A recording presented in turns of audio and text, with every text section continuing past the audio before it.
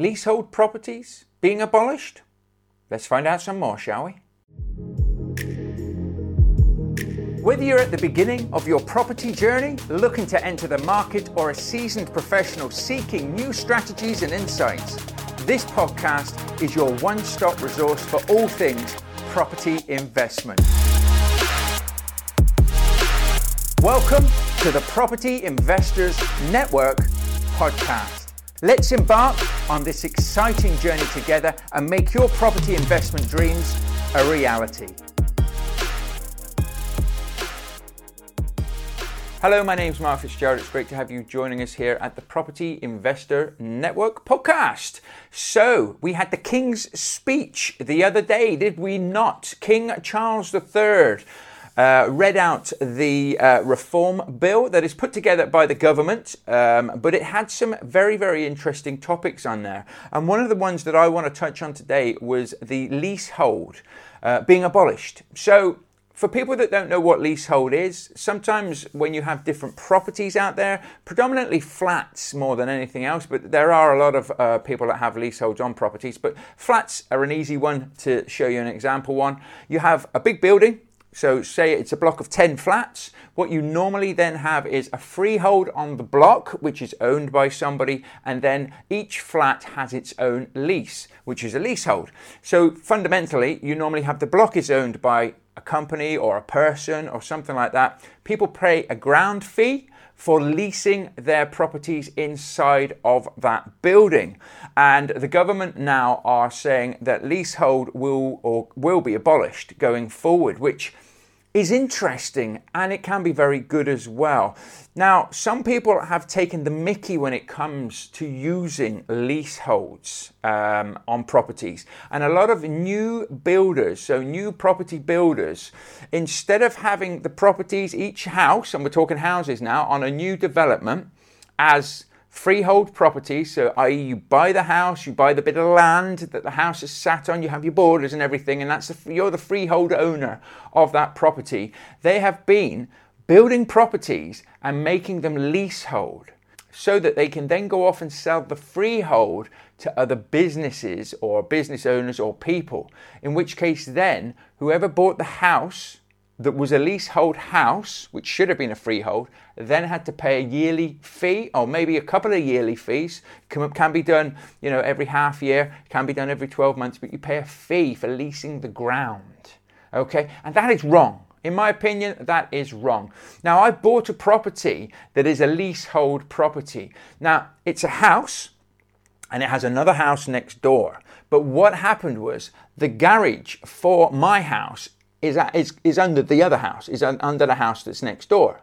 So I have to then pay them a lease fee for the garage, okay? Because the garage is on their plot of land, I've got freehold of the house, but the garage is a lease. I had to pay, I think it was about £75 a year or something, for leasing of the garage land, if you like, okay? Now that's all right, because that is, ideally, that you'd want it to be separate, but because of the way it was, that didn't really bother me. It made sense, actually, that I'm basically paying for having my garage on their land, on their property. Now, you have a contract with that, so you have certain rights and things. There's certain things I can't do to the garage because, of course, it's somebody else's building as well. But then a garage is a garage, so you either put your car in it or you just store loads of junk in it, don't you? I think I did both. But that is another way you can use leaseholds and things. So, when they're abolishing it, how will it work with apartments? Houses, it's quite simple. Normally you have your boundaries around things, unless, like I say, they're all on top of each other. And a leasehold in that instance, I believe, will still be a leasehold, in the sense that you would still probably pay some sort of fee to have, access to that property. But it might be done as a percentage. So that property with the garage could actually be in a business. Let's say, for argument's sake, you could put it in a business, and then it could basically just have a percentage. So I could have maybe 10% of that business, which is my garage, which I can then sell my 10% stake, which would be the garage on its own, if I wanted to.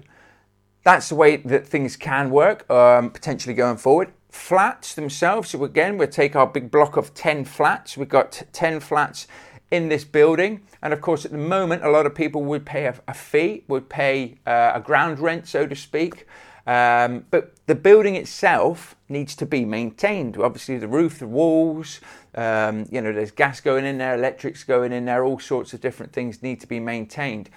So what you might actually do in that instance then is when you bought the flat, you would buy the unit itself, but that will be part, again, structured under its own freehold. So you would take a percentage of that freehold, and maybe then you'd all pay into a pot to make sure that anything's maintained. So you would still have those sort of fees of the running costs of the building and things, but you'll have more control on that.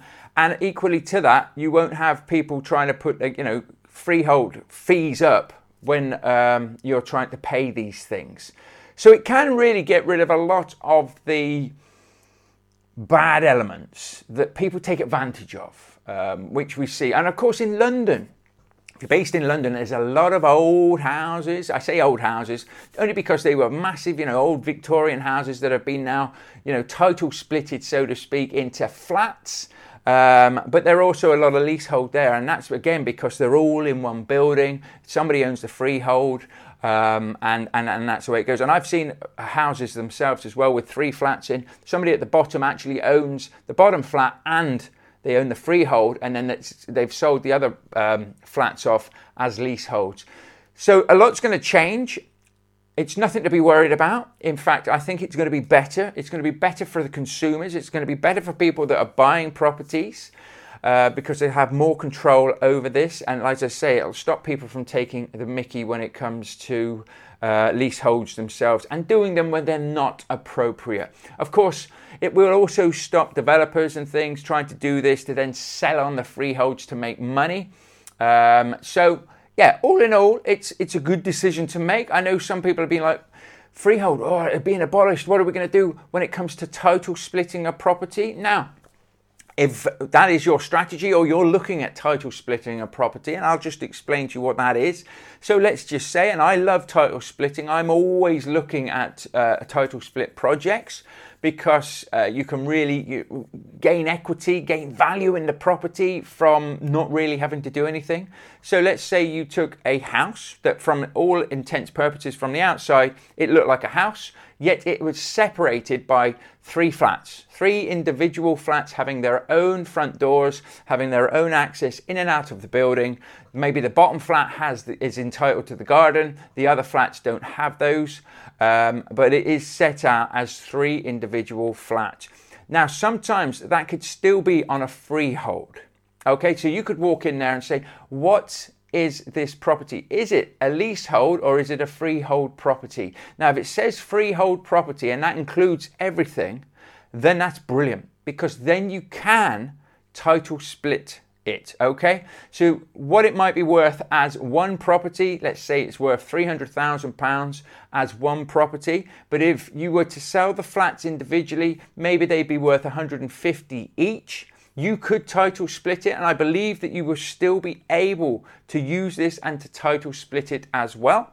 You just won't be able to charge a lease fee. So you can split them down into individual units, again under the structure of having a percentage of the whole property. So you still have responsibility for the whole property. Now you would have to sign agreements and contracts, and I think that it would be very, very wise to be paying a fee for the manage and the maintenance of the property as well.